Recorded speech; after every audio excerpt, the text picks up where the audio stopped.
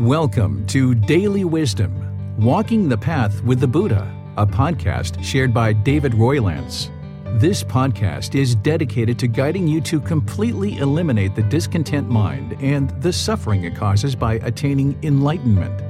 Learn and practice the teachings of Gautama Buddha that will guide you to fully attain a peaceful, calm, serene, and content mind with joy.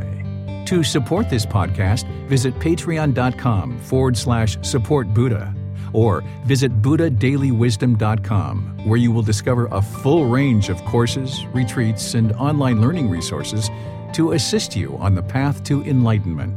Now, here's our teacher to share more.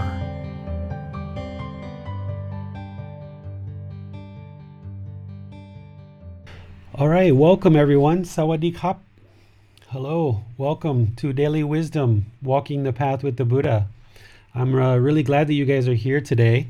We've got a really interesting program scheduled over the next 5 to 6 months of having these regular talks where I'll be able to share with you guys the teachings of Gautama Buddha, guide you along this path of enlightenment that Gautama Buddha has shared with us so many years ago.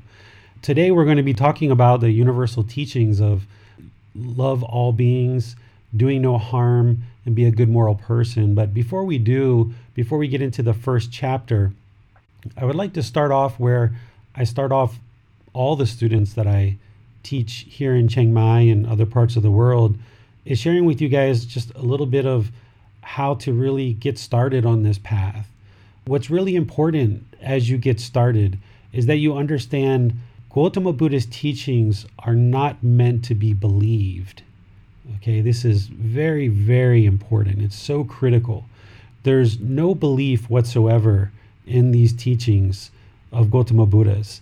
Belief does not liberate the mind. Belief will not create enlightenment. Belief will not allow you to attain this mental state of complete peace, calm, serenity, and contentness of mind with joy.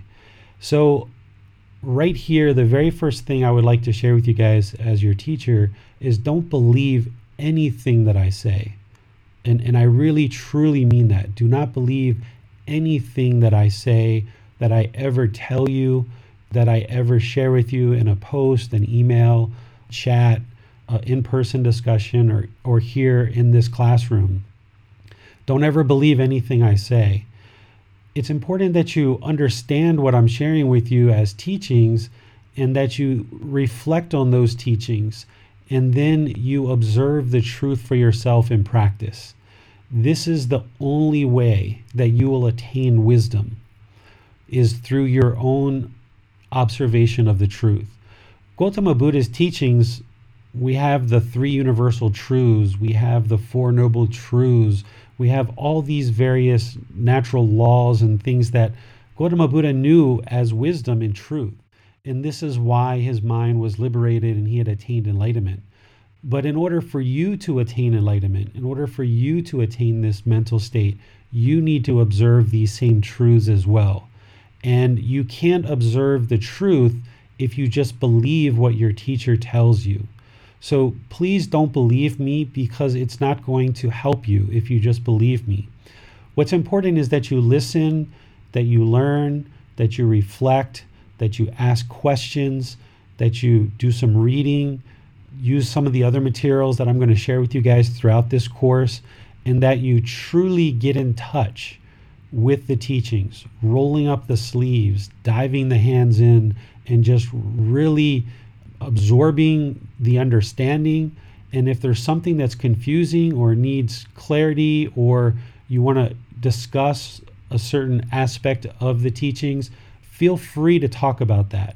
If you disagree with me on a certain topic, feel free to talk about that and bring that up. I welcome you to disagree, because we can actually disagree very politely, very respectfully, and very kindly.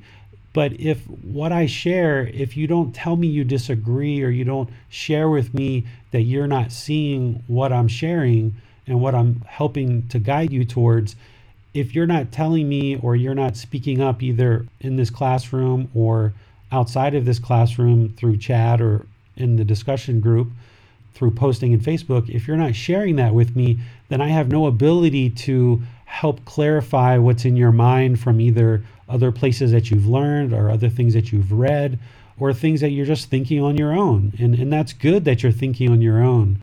It's important that you do that. That's reflecting. So please don't believe anything that I say. We can discuss, we can have very healthy, polite, respectful discussion, and that's going to lead to you acquiring more wisdom because you're going to be able to independently observe the truth for yourself. I got this great analogy from a good friend not too long ago, and he used Santa Claus to talk about this. And essentially, by the time you get to enlightenment, you have an unshakable mind. Nobody can shake your mind off of what you know to be the truth because you understand what it was like to be angry and frustrated and irritated and shy and bored and lonely, have guilt and shame, all of these discontent feelings. You've experienced those. So by the time you get to enlightenment and all those things are gone, you know for yourself that those things are gone. However, that only happens if you're observing the truth and you get this wisdom and you eliminate belief. You've actually already done this on other topics in your life.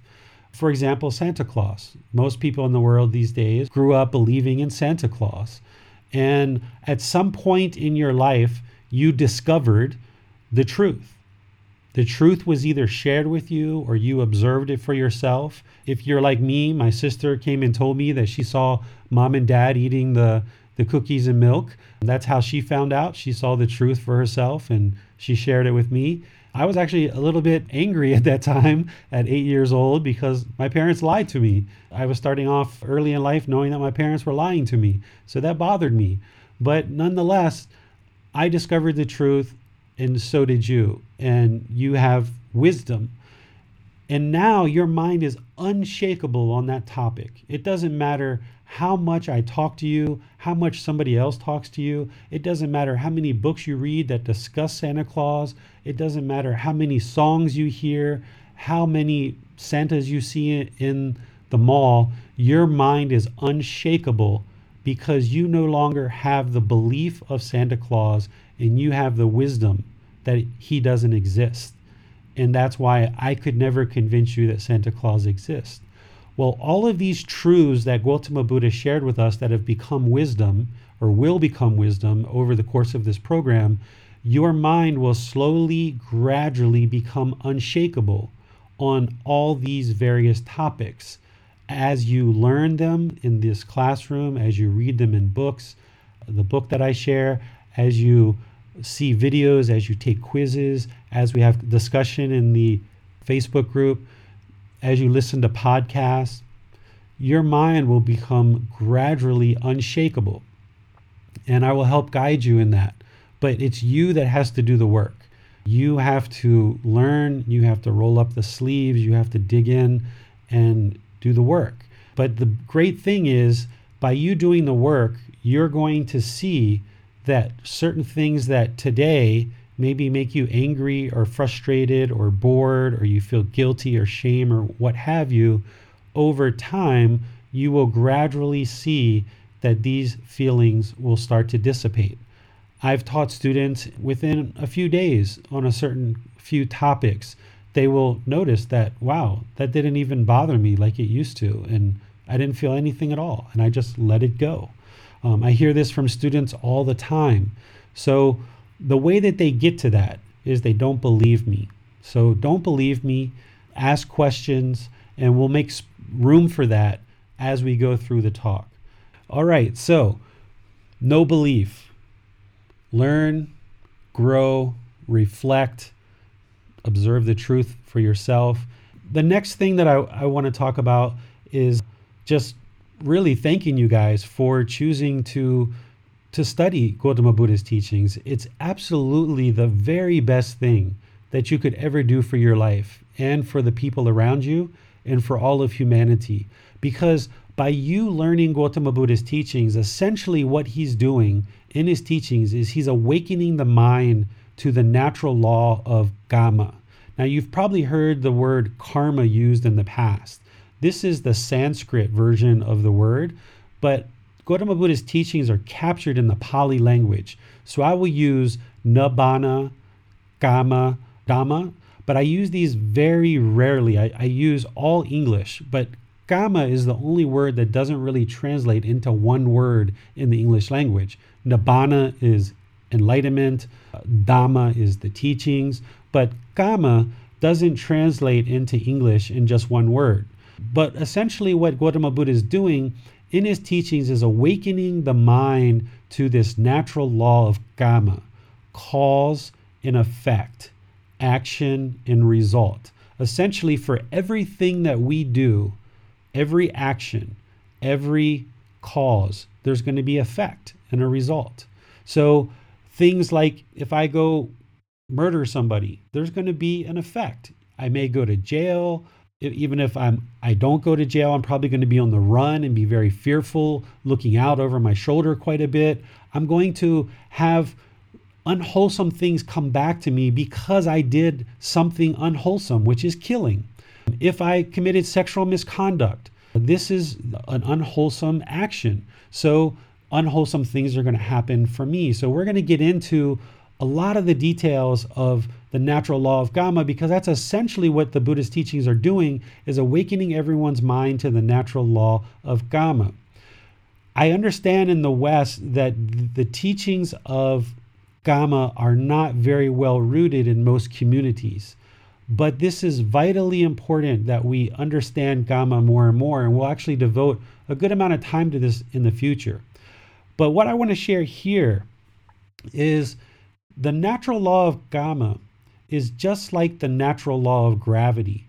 When you were 2, 3, 4, 5 years old, you were affected by the natural law of gravity. You weren't aware of it. You didn't know it existed. You didn't know what it was called. You just knew that every time you took a glass or you took a toy or something, or you tried to stand up and walk, you knew that you just kept on falling. And the more and more that you became aware of this natural law and how it affects you and all the things around you, you became able to function in the world more conducively, more peacefully. You had a more pleasant experience in life because your understanding, your awakeness of this natural law of gravity became more and more. And that's why we can now function in the world with this natural law. You can't see gravity. You don't know where it is. You're just know that it exists because what you've studied about it and what you observe to be truth, you see the truth and you have wisdom of the natural law of gravity.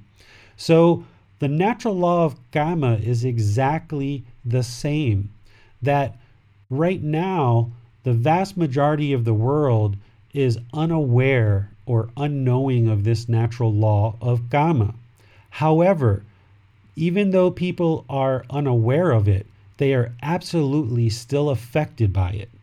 You are affected by this natural law every moment of your life, and you have been for every moment of your life. And this is why we experience wholesome things and unwholesome things. This is why we have good experiences and we have bad experiences in life, is because of this natural law. And because the mind is unawakened to this natural law, this is the reason why people have trouble functioning and conducting a peaceful life, and they have trouble attaining a peaceful mind because they're unaware of this natural law. So essentially what I'm going to be doing through this course and through the guidance that I give you during the week is providing you guidance to help you better understand this natural law so that your mind can awaken to it, and now you can function in the world more peacefully, more conducively, and have a better experiences just like you do now that your mind is fully awake to the natural law of gravity. Okay? So it's the natural law of Kama that is really the overarching understanding that the Buddha is bringing to everybody's mind as part of his teachings. And every single aspect of his teachings is cluing you in closer and closer and closer to this natural law. And the more that you understand that natural law and you practice the teachings to observe how what he's teaching is actually working, the more awake the mind is going to become, and you're going to be able to function more peacefully in the world. And your mind is going to be more peaceful. And as you gain more and more peace, you're going to notice that the vast majority of the world is very unaware of this natural law. We're aware of natural law of gravity, but the natural law of karma is not well understood by the vast majority of public. So that's what the Buddhist teachings are really going to be working to help you do, is awaken the mind to the natural law of karma. Okay, so as I mentioned, we're going to be getting into discussing the natural law of karma all the way through this course. I just wanted to kind of introduce you to what we're really doing in these teachings of Gautama Buddha, is studying the natural law of karma and awakening the mind to that.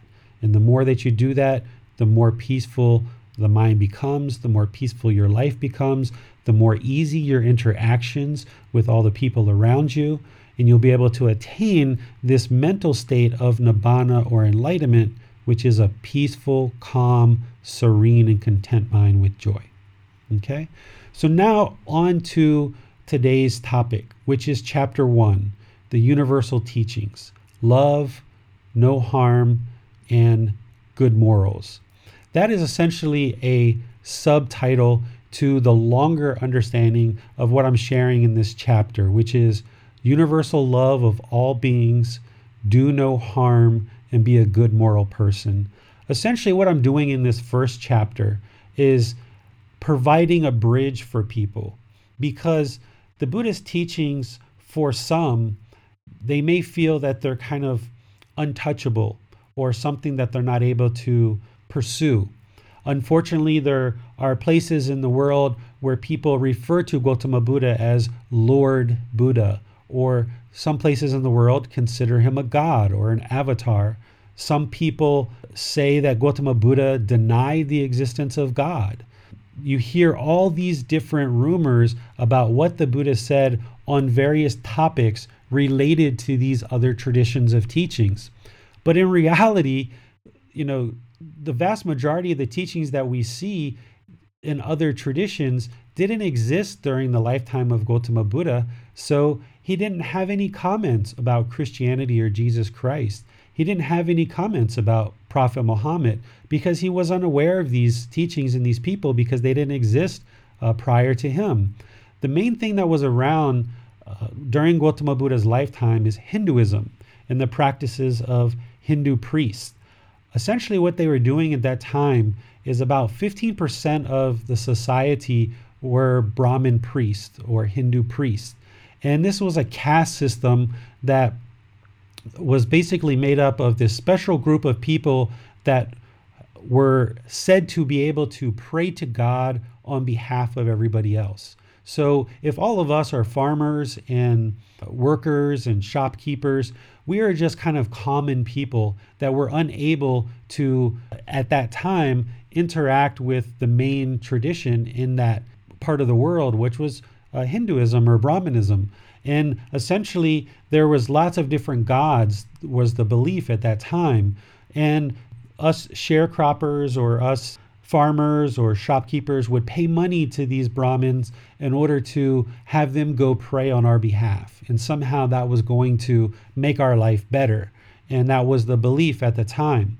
Well, when Gautama Buddha came in and he eventually attained enlightenment, he knew that these practices were going on, and he saw that there was corruption. And the corruption was that essentially today it might have been one price in order to so-called, pray on your behalf, but then tomorrow it was a different price. And because the belief was that you had no ability to attain a better life without these prayers from these priests, then the corruption was able to kind of run away rampant, and people had challenges to see how their life was being put together, how they were going to improve the quality of their life, because they were essentially paying all this money at the whim of priests. So Gautama Buddha shared with people that worship and rites and rituals and ceremony are not part of what it takes in order to attain this mental state of nibbana or enlightenment. Because remember, the core part of his teachings is awakening everyone's mind to Gamma. And one thing that you need to understand about Gamma is you are the only person who can create Gamma for yourself. Nobody else can generate Gamma for you. You are the owner, the heir, the originator of your own Gamma, and so is everybody else. So if somebody else is doing something unwholesome, that's their Gamma. So what Gautama Buddha was sharing is that these farmers and sharecroppers and shopkeepers who were going to pay and have somebody else do some kind of spiritual ceremony on their behalf, it wasn't benefiting those people because they weren't doing anything other than making money and giving it to somebody else. So there was no real benefit there. But if you look at what the Brahmin were teaching, if you look at Hinduism and ultimately, Jesus Christ and Prophet Muhammad's teachings, if you look at these and you interact with people from these traditions, what it all comes down to is essentially what Gautama Buddha was also teaching. They had different ways of explaining it. They had different cultures and different customs, but essentially all of these original teachers and all of these world traditions that we have that guide humanity, they're essentially teaching these three core teachings, these three core things, which is universal love for all beings, do no harm, and be a good moral person. How that actually gets executed and what that looks like in each tradition is very different depending on who's doing the teaching and who's doing the interpretation and who's sharing various things. And this is where I feel that Gautama Buddha's teachings really excel. This is where his teachings really make it 100% clear and concise in what you should and shouldn't be doing, because his teachings are not based on belief. They're based on you being able to independently observe the truth for yourself, that your mind was once angry or frustrated or bored or lonely, and over time your mind eliminates these discontent feelings. You can observe the benefits and you can observe the results of these teachings and slowly, gradually attaining enlightenment on your own. It's independently verifiable. His teachings are independently verifiable. This is why belief isn't part of his teachings. While many temples and many places that practice Gautama Buddha's teachings today do have ceremonies and do have various things that they're doing, these are all misunderstandings of Gautama Buddha's teachings and what he actually taught originally. These things, ceremonies, mantras, certain statues, certain beads, everybody has to be in a particular position to do meditation. These are all things that weren't taught by Gautama Buddha. He never taught worship. He never taught belief. It was always about sharing teachings, guiding people on the path, and then allowing them to learn and practice those teachings so they could observe the truth and gain wisdom for themselves. So while all these teachings, I feel, from my experience, are leading humanity in a certain direction of universal love for all beings, do no harm, and be a good moral person, they're all using different language and different descriptions in order to share it with the people. Gautama Buddha had 45 years. He had a lot of time to be able to share his teachings, impart his teachings, make sure he guided as many people as possible to enlightenment during his lifetime. 45 years is, a really, really long period of time in terms of a lifetime. It's essentially more than half of his life, because he became enlightened at the age of 35, and then he had 45 more years to teach in order to make sure people became enlightened.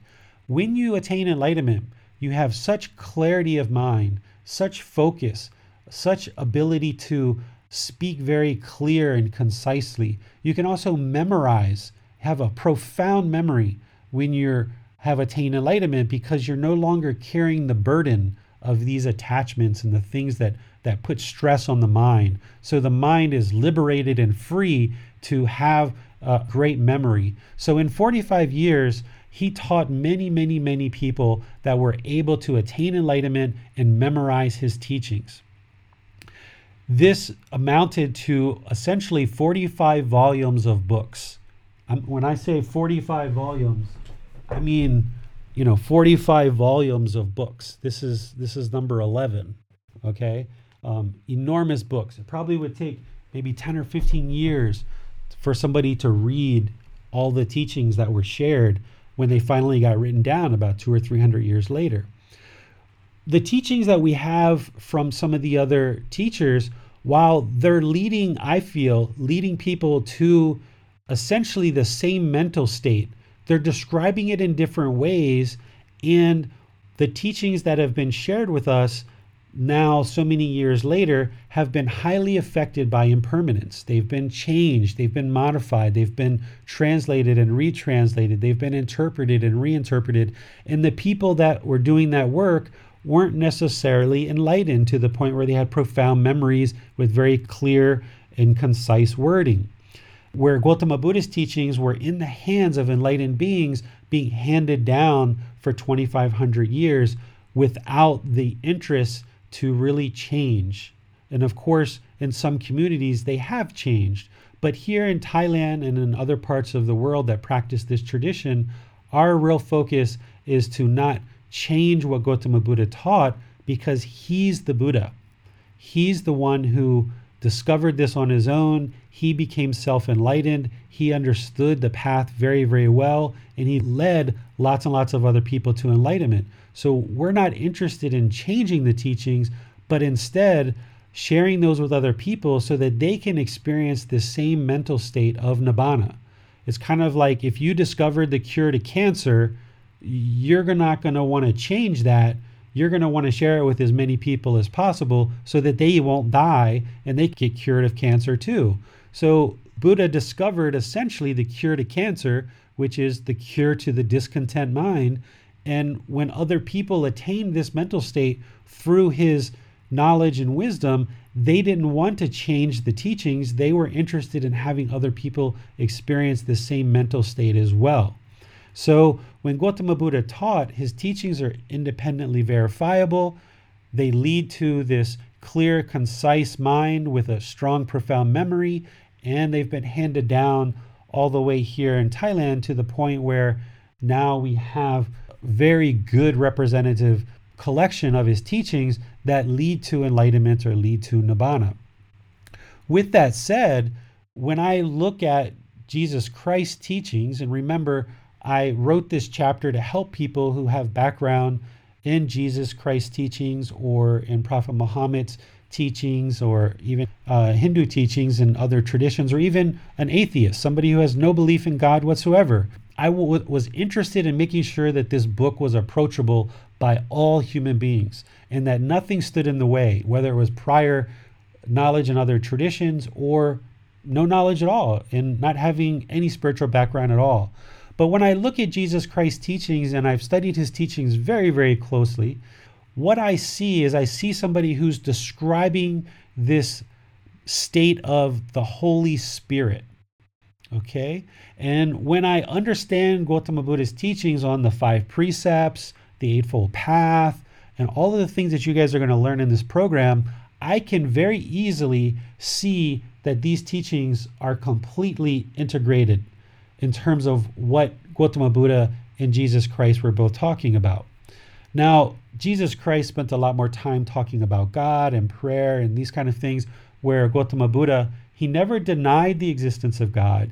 He just suggested that people don't be attached and look for change through God, but they actually implement their own change through learning and practicing the teachings. But when I talk to people who have attained what they would call the Holy Spirit, and they have no understanding of what enlightenment is at all, I ask them questions about the Holy Spirit through my understanding of enlightenment. And I say, somebody who has attained the Holy Spirit, are they able to get angry? Do they get angry? They say, no, it's absolutely impossible. Someone with the Holy Spirit will never experience anger.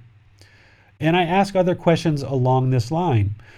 I have great confidence that what Jesus Christ was talking about with the Holy Spirit and all of his teachings about not lying, about not killing, about not stealing, about not having sexual misconduct, all the other things talking about purposeful speech and having good speech and certain deeds and certain actions, even to the point of Kama, where Gautama Buddha talked about if you do unwholesome things happen. If you do wholesome things will happen. Jesus Christ said, you essentially reap what you sow. He said, you reap what you sow. Essentially, whatever you plant, that is what will come back to you, right? This is what Jesus Christ was talking about when he was talking about you reap what you sow. Essentially, he was talking about Kama.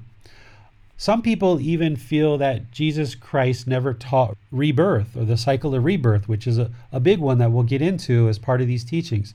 But Jesus Christ himself said that he was going to be reborn. He said he was going to be reborn. The teachings that we have don't say that everyone else is going to be reborn, but Jesus Christ said he was going to be reborn. So there's a lot of things where nowadays people like to label this person is Hindu, this person is Buddhist, this person is Christian, this person is Muslim. But for me, these are all just labels. At the end of the day, we're all human beings, and we all are looking and aspiring to do better in the world. We're all looking to live a better, more peaceful, conducive life where we interact with each other in a very peaceful way. And rather than labeling these various practitioners and these various traditions in different ways, and then we discuss the differences and there's warring or fighting because of that, what I choose to do is I look at all these worldly traditions and I look at all the similarities. They're so glowing, they're so unmistakable that there's so many similarities between these. As you learn about Gautama Buddha's teachings, he talks about how the mind is gradually trainable. The mind gradually trains toward enlightenment. And you will observe that in your own practice, that your mind gradually awakens. Well, if you understand that about your own mind, then as a collective society and all of humanity, humanity's mind does the same thing as a collective group of people. We are all gradually evolving, gradually awakening. Essentially, the species is evolving. And what we started out with is, far, far back, who really knows? But, I kind of look at Hinduism as perhaps one of the older traditions that were around. And from there, what we've got meditation practices that made their way, and Gautama Buddha started doing meditation, and that was part of his teachings. He became very, very awake, and then he shared his teachings through his lifetime. Later, we get Jesus Christ, who's talking about a lot of the same things that Gautama Buddha was talking about, using his own language. Then, and by the way, during Gautama Buddha's lifetime, there was a belief in a lot of different gods, and Gautama Buddha didn't have evidence that either proved the existence of God or denied the existence of God, so he just told people don't be attached to God. So it was Jesus who came in and said, there's only one God. And there's people in the world now that believe there's more than one God, but by and large, the vast majority of humanity, if they believe in God, they believe that there's only one God. And this was by benefit of Jesus Christ. And he really only taught for a very limited amount of time before they killed him. So his teachings, only are collected into kind of one book, the Bible. And then later we get Prophet Muhammad's teachings, who also respects Jesus Christ, right? And there's even evidence that shows that Jesus Christ may have studied Buddhism. So if you look at these kind of four big traditions of Hinduism, Buddhism, Christianity, and Islam tradition, you can see this thread running through them from meditation in Hinduism to Gautama Buddha doing meditation and then awakening the mind and not being attached to God, to Jesus Christ saying, okay, there's only one God, to Prophet Muhammad coming in and showing, a certain prayer discipline and connecting some of his teachings to Jesus Christ. And to me, this looks very much like all of humanity gradually evolving and moving towards a more awakened state.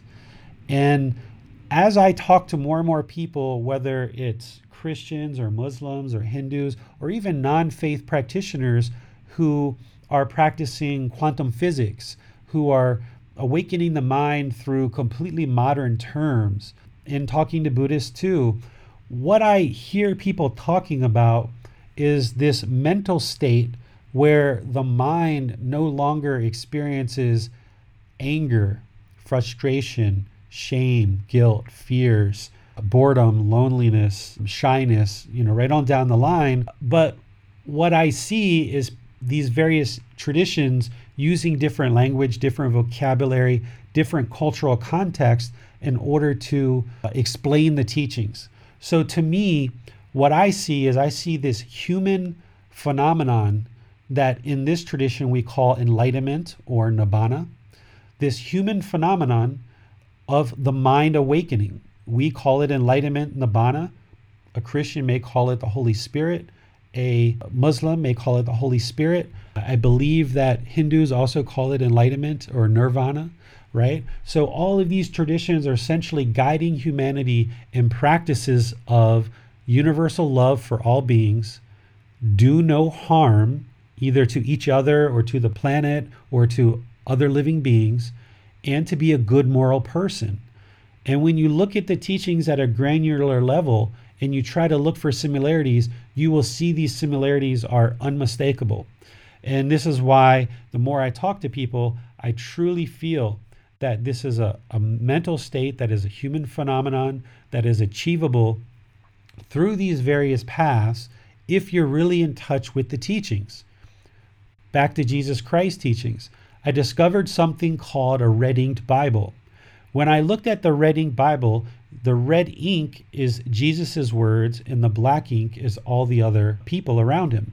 When I read a red ink Bible, only Jesus's words, those words are describing essentially what Gautama Buddha was teaching as well.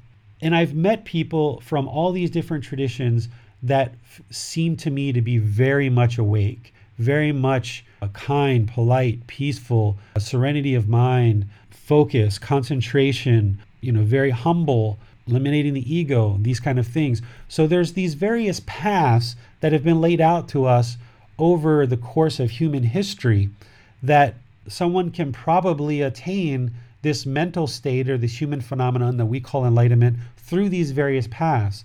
However, for me, Gautama Buddha said it so clearly and so concisely, and with his teachings being independently verifiable, not based on belief, they really do lead exactly where he says that they lead.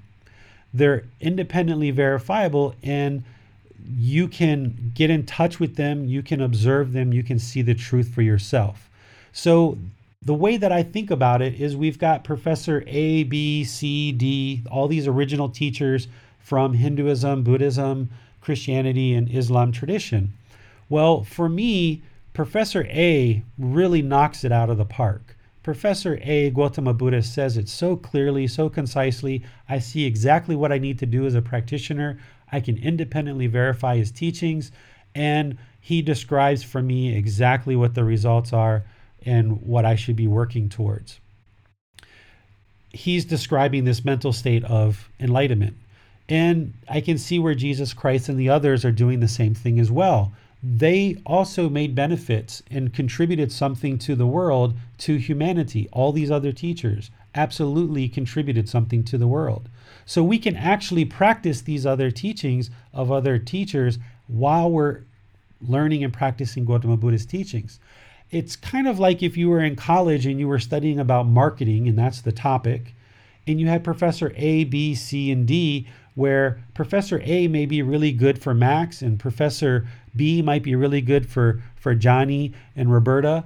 Professor C might be really good for Bill or Maya or Karen. And all of us really kind of have an affection for one particular professor in college that's teaching us about marketing.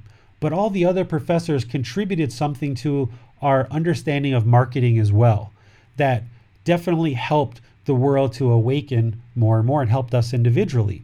So essentially what I'm sharing is that Gautama Buddha, for me, is Professor A. He says it very, very, very, very clearly. But these other teachers and these other traditions have something to offer to the world as well, and they have their path to this mental state, and they have their language and cultural understanding of how to explain it. What I'm going to be sharing in this program is what Gautama Buddha shared, what I observed to be truth through Gautama Buddha's teachings. And I'm going to use as many resources as possible to share with you guys to help you guys see that truth as well. And I think what you'll find is that it's independently verifiable. You can see it for yourself with some discussion, with some reflection, with some reading, with some watching videos and podcasts. You'll be able to get in touch with these very clear and very concise teachings as well. But that doesn't mean that you need to completely throw out everything else that you learn and everything else that you've been exposed to in your life. If you've got a background with Jesus's teachings or Hindu teachings or Islamic teachings or Jainism or any of these other traditions, you can absolutely understand those things, and those are what helped lead you to where you are today, right now at this moment. But what I'm going to be sharing with you is what Gautama Buddha taught, and then I will provide you, by the time we get through towards the end of this program, in chapter 19, I'll be sharing with you about how you can practice these other traditions more specifically while also practicing Gautama Buddha's teachings. Because we know that it's craving, desire, attachment that keeps the mind in this discontented state. So if we are going to be a practitioner that prays alongside of meditation and other things that we do, and we're constantly asking God for things, that means the mind is craving and desiring. You're not going to be able to attain awakeness and enlightenment with learning Gautama Buddha's teachings and still praying in that way. Not saying that you shouldn't pray, not saying that a relationship with God isn't important, because if that's what you're currently practicing, then I think it is important. But if you practice prayer in that way, then the mind's craving and desiring, and you're going to have a hard time to let those things go in order to awaken the mind. So I will share some more specific teachings with you in chapter 19 once we get the bulk of Gautama Buddha's teachings discussed and understood. That will be the appropriate time to kind of introduce, well, now that you understand Gautama Buddha's teachings really well, you're probably going to start seeing some connections over to some other traditions, and that's a good time to start helping you to understand how you can practice those things and Gautama Buddha's teachings at the same time. Now, if you don't have any traditions whatsoever, or you have decided to completely wipe the slate clean and eliminate all that other stuff from the mind, then that's only going to help you to have more of a clean slate in this program. It's hard to say that you're actually a clean slate. You know, we kind of say that whenever we're starting a new learning opportunity, but there's still conditioning there in the mind. There's still things that you've learned that need to be taught and understood and shared. So as much as possible, I would ask you to try to have a clean slate, but I know that that's impossible. It's unrealistic. And I don't expect that from you. I would like you to ask questions about other things that you have learned, because that's only going to help you to reflect on those things based on what Gautama Buddha actually shared. But this mental state that we're working towards, this enlightened mental state, this awakening, this nibbana, it is essentially what all these other teachers are sharing and guiding you to. So if you do have a practice in some other tradition, you can still maintain that, and you're actually working towards the same goal of those other teachers and those other traditions. And that's why I put this chapter at the very beginning, so that students and readers could see that what Gautama Buddha is teaching actually goes right along with everything else that you've already learned. But I think what you're going to find is Gautama Buddha says it very clear, very concise, in a way that you can independently observe the truth for yourself. I saw Karen raise her hand. I think there's an electronic way to do it as well, just in case we don't see you by eyesight. Max is going to unmute you. Just unmute you, Karen. Oops, I just unmuted myself. Please, go ahead. Okay, David, well, thank you very much for your teachings. I have one question that I thought perhaps goes along with what you're discussing right now. And before I forget, that I would ask. Um, Regarding other traditions, what about other Buddhist traditions, such as Tibetan Buddhism? There are a lot of ceremonies and a lot of tantric, chanting, deities, etc. That was actually how I was introduced to Buddhism, and I've been kind of going along as good as possible. But it's very confusing and it's very difficult, and I live very remote. And so, is that more of a distraction, do you feel? I would say yes, because Gautama Buddha shared very clearly the 10 fetters. And these are essentially the 10 taints or the 10 fetters. Fetter is like a ball and chain that keeps you trapped in the cycle of rebirth. And even to get to the first stage of enlightenment, one has to realize and understand that ceremony, rites, rituals, mantras, these things, worship, that they don't lead to enlightenment.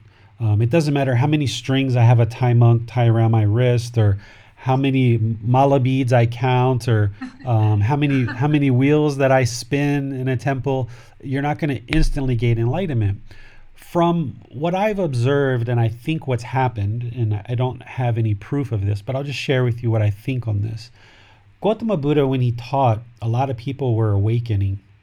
And in that first 500 years, he gives 500-year cycles. And in that first 500 years, people were very strong in the teachings, and a lot of people became awakened during that first 500 years.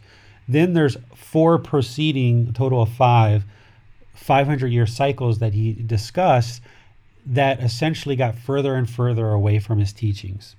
And we just ended the last 500-year cycle where he discussed that lay people and monks, amongst their own communities and each other, they would be arguing and fighting over what are actually his true teachings. They would essentially have disappeared from the earth. And that's essentially what we're seeing here. What I feel has happened is people early on became very, very awakened, and they stuck very true to the teachings. And that group got smaller and smaller and smaller and smaller. But there were people kind of on the fringes that were still practicing his teachings and got a certain level of awakening. But as awakening happens, it happens very gradually. And one aspect of awakening is we need to dissolve the ego, right? The ego always wants us to think we're important, we're significant, we're so great, and a lot of other things that we'll talk about when we get to that chapter.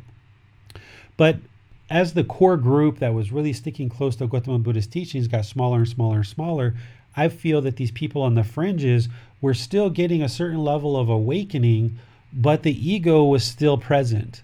And, there's a group of 20 or 30 monks or lay people that said, oh, well, we've got this certain level of awakening and the Buddha's got it all wrong. There isn't 5 realms, there's actually 8 realms, or there's 32 realms. And he kind of got it wrong, that it's not supposed to be like this, it's supposed to be like that. Well, anybody who is practicing these teachings closely and really respects Gautama Buddha highly isn't going to start monkeying with the teachings, because what makes a Buddha is that he discovered this path on his own individually. And what makes a Buddha so potent in his teachings is that he isn't influenced by other teachers. So, for example, if there's a monk here in Thailand, and there are monks here that are enlightened, and we know this because we can observe it in their behaviors and how they teach, and other people are getting enlightened by learning with them. But that monk has probably seen, 10, 20, 30 different teachers in order to get to that level of enlightenment. And maybe 60, 80%, even maybe 90% of what they know led to their actual enlightenment. But they still have maybe 10, 20, 30% of stuff that is extra stuff that isn't real, true, that led to enlightenment, because they were being influenced by all these different teachers. And they're just kind of out of habit doing what their teachers told them out of respect and appreciation for these teachers. What a Buddha is going to do is they're going to be aware and have a certain realization of some wisdom or knowledge. They're going to practice that and see, does that lead my mind to further stability, further peace, further calm, further serenity of mind, further contentedness? If yes, okay, that's part of the path. If no, I discard it. And then they get the next thing and the next realization, and they're not getting it from another teacher. They're getting it from their own realizations. And they're doing this with each individual thing. So by the time a Buddha gets to enlightenment, the only thing that they have is the actual path. That's the only thing that they have. They don't have the erroneous influences from all the other teachers. So while the Buddha studied for 2 years with 2 specific teachers initially, they were teaching him to disparage the body, to starve the body, to hang it upside down from trees. He was realizing this isn't leading his mind to awakenness. He's not getting more contentedness as part of these teachings. So that's why he went off on his own for additional 4 years in the forest, where he eventually reached this state of enlightenment on his own. And when he came out of the forest, he knew exactly what it took to get to enlightenment because he wasn't influenced by anyone else. Anything that his previous teachers were teaching him, he discarded that. And at first, when he entered into the forest, he was still starving himself, but he had the realization that this wasn't going to work. So while he was in the forest, that's when he practiced on his own, he discovered on his own, he became enlightened on his own. As he provided teachings to other people, they became enlightened and noticed that they were enlightened. As he interacted with other teachers, they could tell that he was enlightened, and a lot of those teachers brought their students with them and became students of the Buddha. Or in some cases, those teachers got angry and left, and their students became students of the Buddha. So this other traditions of Mahayana, of Vajrayana, of Zen Buddhism, they all kind of have some resemblance of what Gautama Buddha taught, but there's a lot of extra stuff that is accumulated. And I'm sure that there's people there that are awakened and maybe have some level of awakening, but there's a lot of extra stuff, and using your language, distractions. So in this program, if you can ask me questions about those things like you did now, but also if you can set those things aside and only practice what I'm teaching you, then you'll know what's leading to results. So if you're practicing the meditations that I give you and you're doing the mantras that other people gave you, you're not going to know 100% of what it is that led to your awakening. So if you're able to set things aside, that would probably be best. But until you're enlightened, your mind's going to want to hold on to things, and the mind doesn't like impermanence. So when you start changing things, it's probably going to feel uncomfortable for you. But even if you do part of what I'm doing or all of what I do and keep a little bit of that other stuff, that's at least a half a step forward rather than no steps forward. So that's a great question. We have a lot of different teachings in the world, but I can absolutely share with you that what I'm sharing with you is what Gautama Buddha taught, and it will lead to awakening the more you learn it, understand it, and practice. Of course, no teacher can guarantee that their students are going to become awakened or attain enlightenment, but I can tell you that the students that I teach, usually within the first 2, 3, 4 days of class, when I'm teaching classes multiple days, they all come in with stories of improvements and noticing things that are shifting and changing for them. So the more that you focus on the things that I share, I think you're going to see really good results. Thanks for the question, Karen. What's really important is that you develop a regular practice. If you don't have any prior exposure like Karen has to other traditions, that's fine. If you do have exposure like Karen has, that's fine too. That's essentially what this chapter 1 is getting at, is no matter what your background, whether you've studied other traditions of Buddhism or Christianity or Islam or Hinduism, or you're an atheist, or you have no spiritual practice at all, these teachings and the way that I'm going to share them with you is approachable by anyone. There is no roadblocks, there's no hurdles, there's nothing at all. The only roadblock, the only hurdle that you're going to experience in this path is yourself, is your own dedication, your own commitment, your own complacency, right? Even people who've been practicing these teachings for 5, 10, 15, 20 years, you probably have some degree of awakening along the path. You've probably seen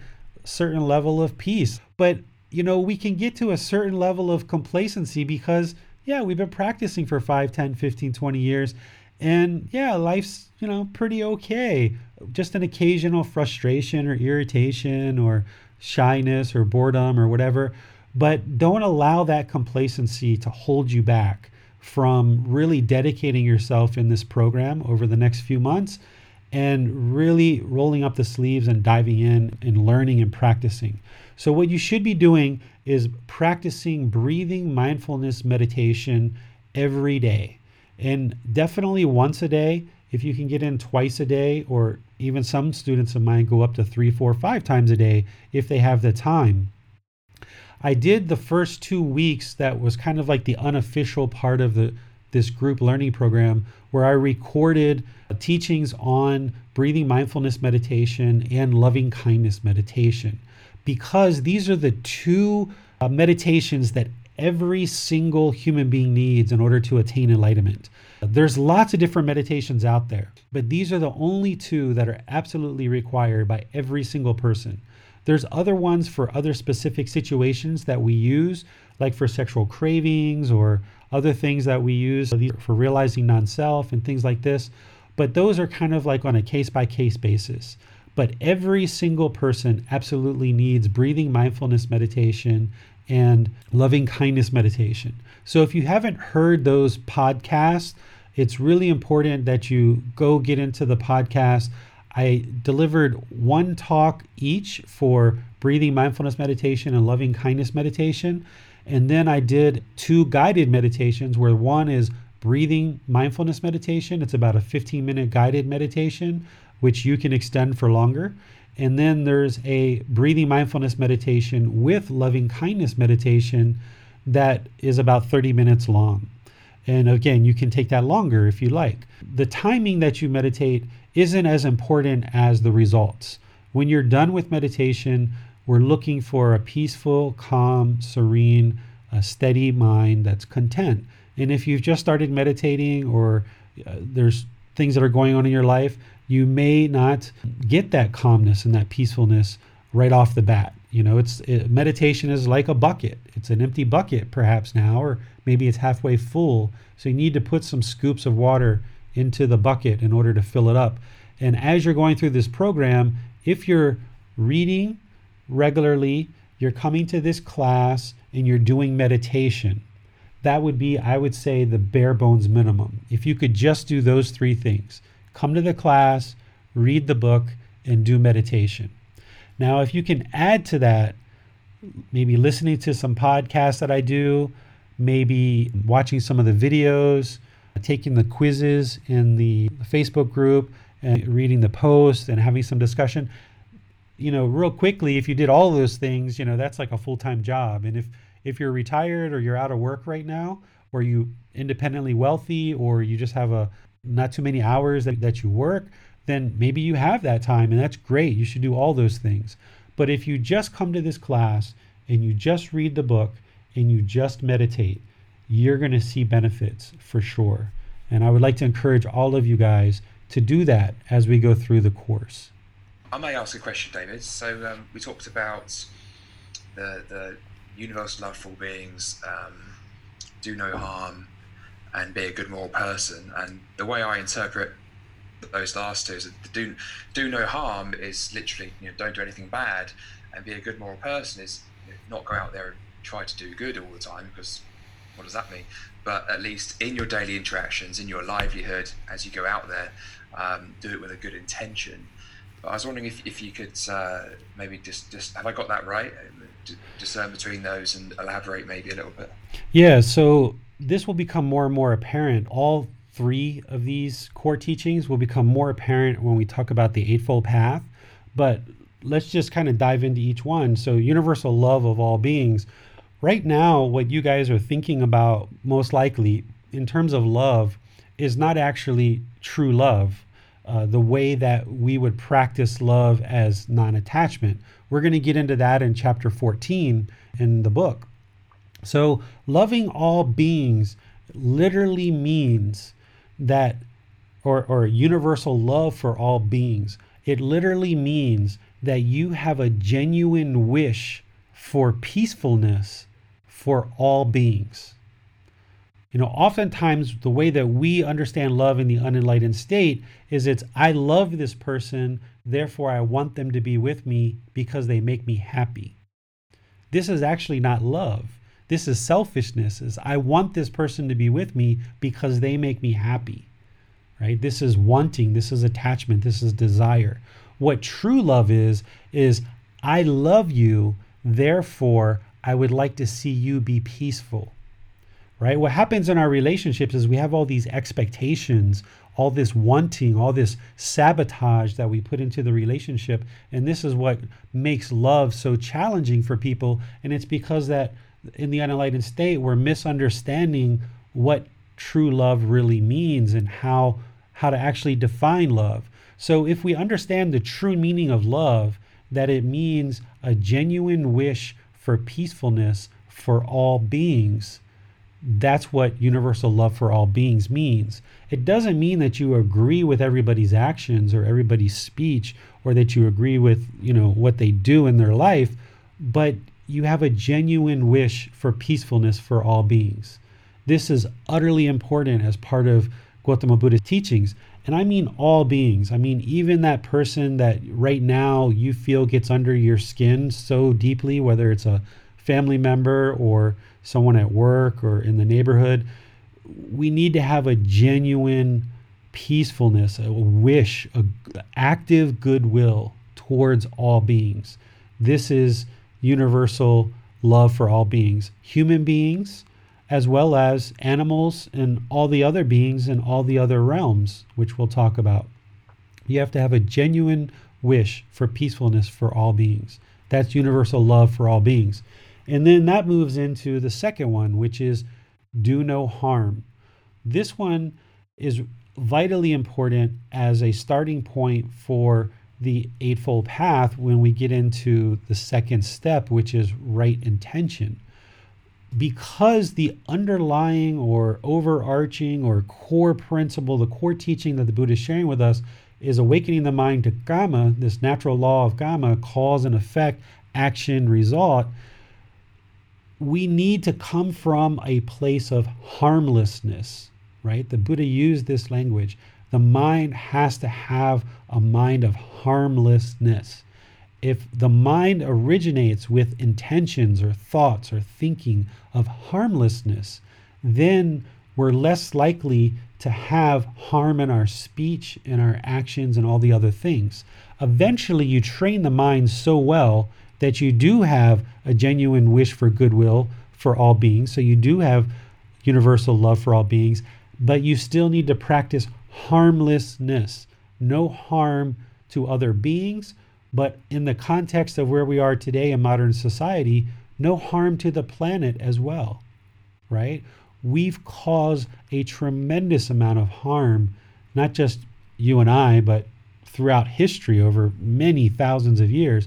We've caused harm to the planet. And particularly in the last 100 years in the Industrial Revolution, we've put a lot of harm into the planet. And because of the natural law of Karma, that harm is now coming back to us with poor air quality, poor water quality. Our food systems are really deteriorated. Lots and lots of harm that is coming back to us by way of diseases and cancers, this coronavirus, all of these things that are happening in the world. Whenever there's harm that you're seeing or you're experiencing, that's because there was harm that caused that. Because in order for us to receive any harm, there had to have been something to initiate that harm. That's cause and effect, or action and result. So this second core principle of do no harm is doing no harm to other people, no other beings like animals or things like this, but also doing no harm to the planet. Then the third core teaching of be a good moral person, right? Well, the first question someone might ask is, well, who's to decide what is moral and what's not? Well, what the Eightfold Path is going to lay out for you, along with the 5 precepts, is it's going to lay out a very clear morality or practice of morality that you will be able to see, you will be able to understand, and you will be able to practice it to see that it's the truth for yourself. It's none of this guessing stuff, right? This natural law of karma, it's all based on if we do harm, we receive harm. If we do wholesome things happen. This is why Gautama Buddha's teachings can't be misinterpreted for a very wise person who's looking at this very keenly. And here I'd like to use an example of same-sex relationships. In some traditions or in some communities within some traditions, people say that same-sex relationships are immoral, right? So they wouldn't be considered good morals. But if you understand the natural law of karma and you look at it with a very wise eye, you look at it and you say, 2 loving, consenting adults that happen to be the same gender who are in a loyal, loving, committed relationship, are they harming anyone? And the answer that I get back is no. And you have to look at this for yourself. This is how awake Gautama Buddha truly was 2,500 years ago. He was so awake that 2,500 years ago, when he taught sexual misconduct, he didn't teach that same-sex relationships were immoral or not good morals. Because he understood the natural law of karma, he understood of same-sex relationships. He talks about it in his teachings, but he doesn't say anything about it. He just says there's men who don't identify with masculine qualities, there's women who don't identify with feminine qualities, and that's it. He just was kind of making people aware that that existed. So these good morals that the Buddha will share with you in his teachings, they're independently verifiable when you look at them, you observe them, you practice them, and you see that they work, and you reflect on them in relationship to this natural law of karma. Yeah, thanks, David. Yeah, it makes a lot of sense. And on the topic of what various traditions have in common, as well as those 3, I also have noticed that if you think that there's always a moral element to it, there's always a ethical code of some sort. There's always knowledge, the teaching of universal knowledge, which actually is wisdom once realized. And then thirdly, in some form, there's usually some kind of training of the mind. And now this is something that Buddhism, Buddha's teachings really emphasizes a lot more than perhaps Christianity, which does obviously involve prayer. And but if you think about it, it's the knowing what is wholesome, doing what is wholesome, and the mind being increasing our propensity to do what we know to be wholesome. Absolutely. That's the way I think of it. And so the do no harm, well, that's something that is quite a big bang for the buck on not doing harm. It's a lot. It's quite easy to sort of not commit murder when you leave the house, right? And as long as you know that stealing is ultimately going to do harm, not accessible way for anyone really to access the path, the stream, because the more you conduct wholesome morality, the clearer the mind is going to become. Now, so it's really about sort of clearing the way for a mental practice. And so that's how I think about it. And that's something they all have in common. That's something that you can teach to absolutely everybody. Don't harm, don't kill, don't steal. Yeah. And, some of those basic teachings we see across all traditions. But one of the things I want to add here is as the mind awakens, you may, if you don't already have, you may develop the ability to read people's minds. You may have psychic abilities. You may have omniscience. You may be able to see the future. You start having these various powers that the Buddha talks about. And these are very noticeable as the mind awakens more and more. And this is another reason why I feel Gautama Buddha, you need to be a good moral person to awaken the mind. But as people awaken the mind, they need that kind of moral, ethical conduct in order to kind of balance these special abilities that start to become more profound as the mind awakens. So if you have somebody who's got these psychic powers, but they're using it in scrupulous and corrupt ways to do harm in the world, then that's kind of a conflict. So a really deep practitioner of these teachings, their mind is going to awaken more and more and more and more, and you kind of need that good morals on board to kind of temper any propensity or any interest to maybe use these things for ill-gotten gains.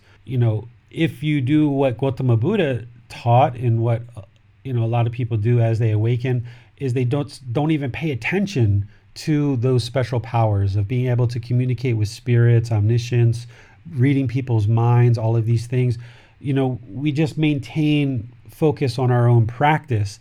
And yeah, those things start happening where you start reading people's minds and you start becoming aware of it, but you don't actually sit down and say, I'm going to read Max's mind. What's he thinking right now? And oh, wow, Max, I didn't know that you thought all those things, right? Like that's not how this is meant to be, where people who are really deep into their practice, they may be talking and discussing things, and they don't even pay attention to the fact they're reading people's minds. It's not like you sit down and read a book and it's a conscious decision. Oftentimes when this mind reading and this being able to see the future happens, it just happens by happenstance, and you're just talking, but everyone else around you starts saying, are you reading my mind? Because you're saying and answering questions that they had before they even asked it. Or you even know they have a question before they even make an indication to raise a hand or something like this. So this moral code or this ethical conduct is so important as the mind awakens, that we don't dive into being interested in using these abilities that develop as the mind awakens. Yes. And it almost seems that it's like as the mind awakens, any impure conduct is only going to immediately pull you back to exactly to this sense, this self, this feeling of self. David, I have a question about the meditations, because I believe you mentioned we probably shouldn't, during these months or these weeks, use other meditation techniques or apps, for instance, that we should try to concentrate on the breathing mindfulness and the loving kindness mindfulness. Any thoughts about some of the apps that are out there, though? Do you think, again, is this all more of a distraction? The important thing is that everybody is meditating, right? Ultimately, if you understand the goal, which is 80 or 90% of your meditation should be just the body, the mind, and the breath. Because if we're using apps or music or guided meditations and things like this, it's only going to form attachment over time. And those things are not going to be around permanently. And if we base a meditation practice off of this one app or this one piece of music, and we do that for 5-10 years, but we haven't attained enlightenment because the mind's still attached, then when that's gone, your meditation practice is out the door because you've based your entire practice on this one app or this one music. So the goal is 80-90% of the time, body, mind, and breath, because you're always going to have that with you all the time, whether you're in the hospital, whether you're hiking in the mountains or what have you. But understanding that the mind needs to gradually move in the direction of enlightenment. If somebody needs to use those things or is using those things, that's understandable. The important thing is that you are meditating daily. I would encourage you, as we progress in this program and in your own practice, that you gradually move your mind away from those things, but only you're going to know when is the right time for that. Initially, if you tried to do it kind of cold turkey right now, you'll probably have a few days where, you won't be getting very good meditation, and that's fine. And things are going to start shifting and moving and feeling a little bit combobulated perhaps. But if you stick with it and, give it a good week, 2 weeks, and just really stick with it, I think you'll be able to develop a practice pretty quickly where you won't need anything other than the body, the mind, and the breath. That's what's going to benefit you the most. But I always say 80 to 90% because, as you get going, that 10 or 20%, it's nice to be able to go in groups and meditate with other people, occasionally meditate with your life partner or some other person, or maybe go to a gong sound bath or things like this. So there's other type of techniques out there that aren't just body, mind, and breath that can add some benefit, especially for beginner practitioners. But if you just keep the mind focused on the goal is to not hold on and latch onto those things and move the mind towards just the body, the mind, and the breath, I think you'll be in good shape. Just don't kind of slow down and just kind of get rooted with that special music track or that special app. Try to move the mind towards just the body, the mind, and the breath. I think meditation is quite difficult for me. In general, it's a lot of work.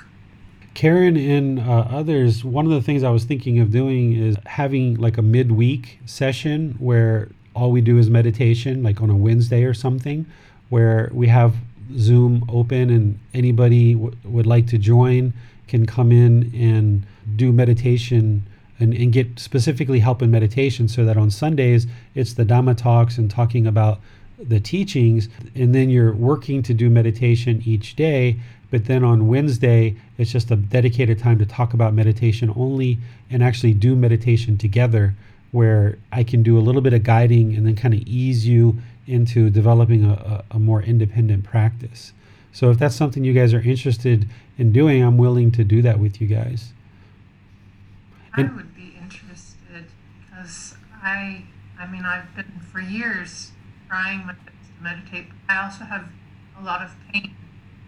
So I have constant thoughts and things going through my head because I've got a terminal illness and I have so much pain. And it's very hard for me to meditate through the pain. Yeah. So, are you working now, or what's your schedule like? no, I'm not at the moment. Okay. Because I was teaching. I'm an English teacher. I'm in Austria. Okay, that was my next question. Was what time zone are you in? Yeah. Because we can definitely connect. If we're not already messaging and connected by Messenger, message me and we can set up a couple one-on-one sessions where I can help you one-on-one to get better established. Because my method of teaching meditation is, there's the method of what we do with the mind, but like you were hitting on about the pain, what I do, what I focus on is helping you find what's right for you. It's not about everybody doing it the way I do it in terms of the body positioning and so forth. It's about helping you find what's right for you. So on a one-on-one session, I'll be able to more readily do that with you. So if you message me, we can set up something.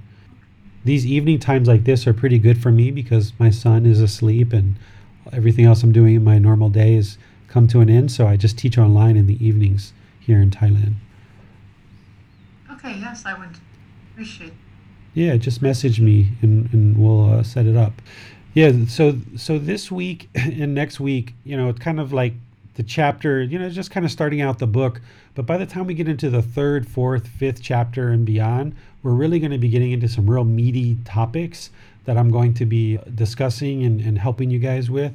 So this week and next week are still kind of like a little bit informal, just kind of casual. But by the 3rd, 4th, and 5th week, we're really going to be diving into some deep teachings. And I imagine by that time we'll have gotten together more as a group, and more and more people will feel more comfortable to jump on and just kind of reminding themselves that there is this opportunity to learn, being able to ask questions and get help. And as you guys get more established with your meditation practice and comfortable with the virtual classroom, I think that you guys will have a great opportunity to learn more and more as we continue forward. Thank you for listening to this podcast. To provide support for this podcast, visit patreon.com/support Buddha. To access more teachings, visit buddhadailywisdom.com. There, you will discover a full range of courses, retreats, and online resources to assist you on the path to enlightenment. Remember to establish a daily, consistent meditation practice, along with learning and practicing these teachings. A well-developed meditation practice is the foundation in which to train the mind to attain enlightenment.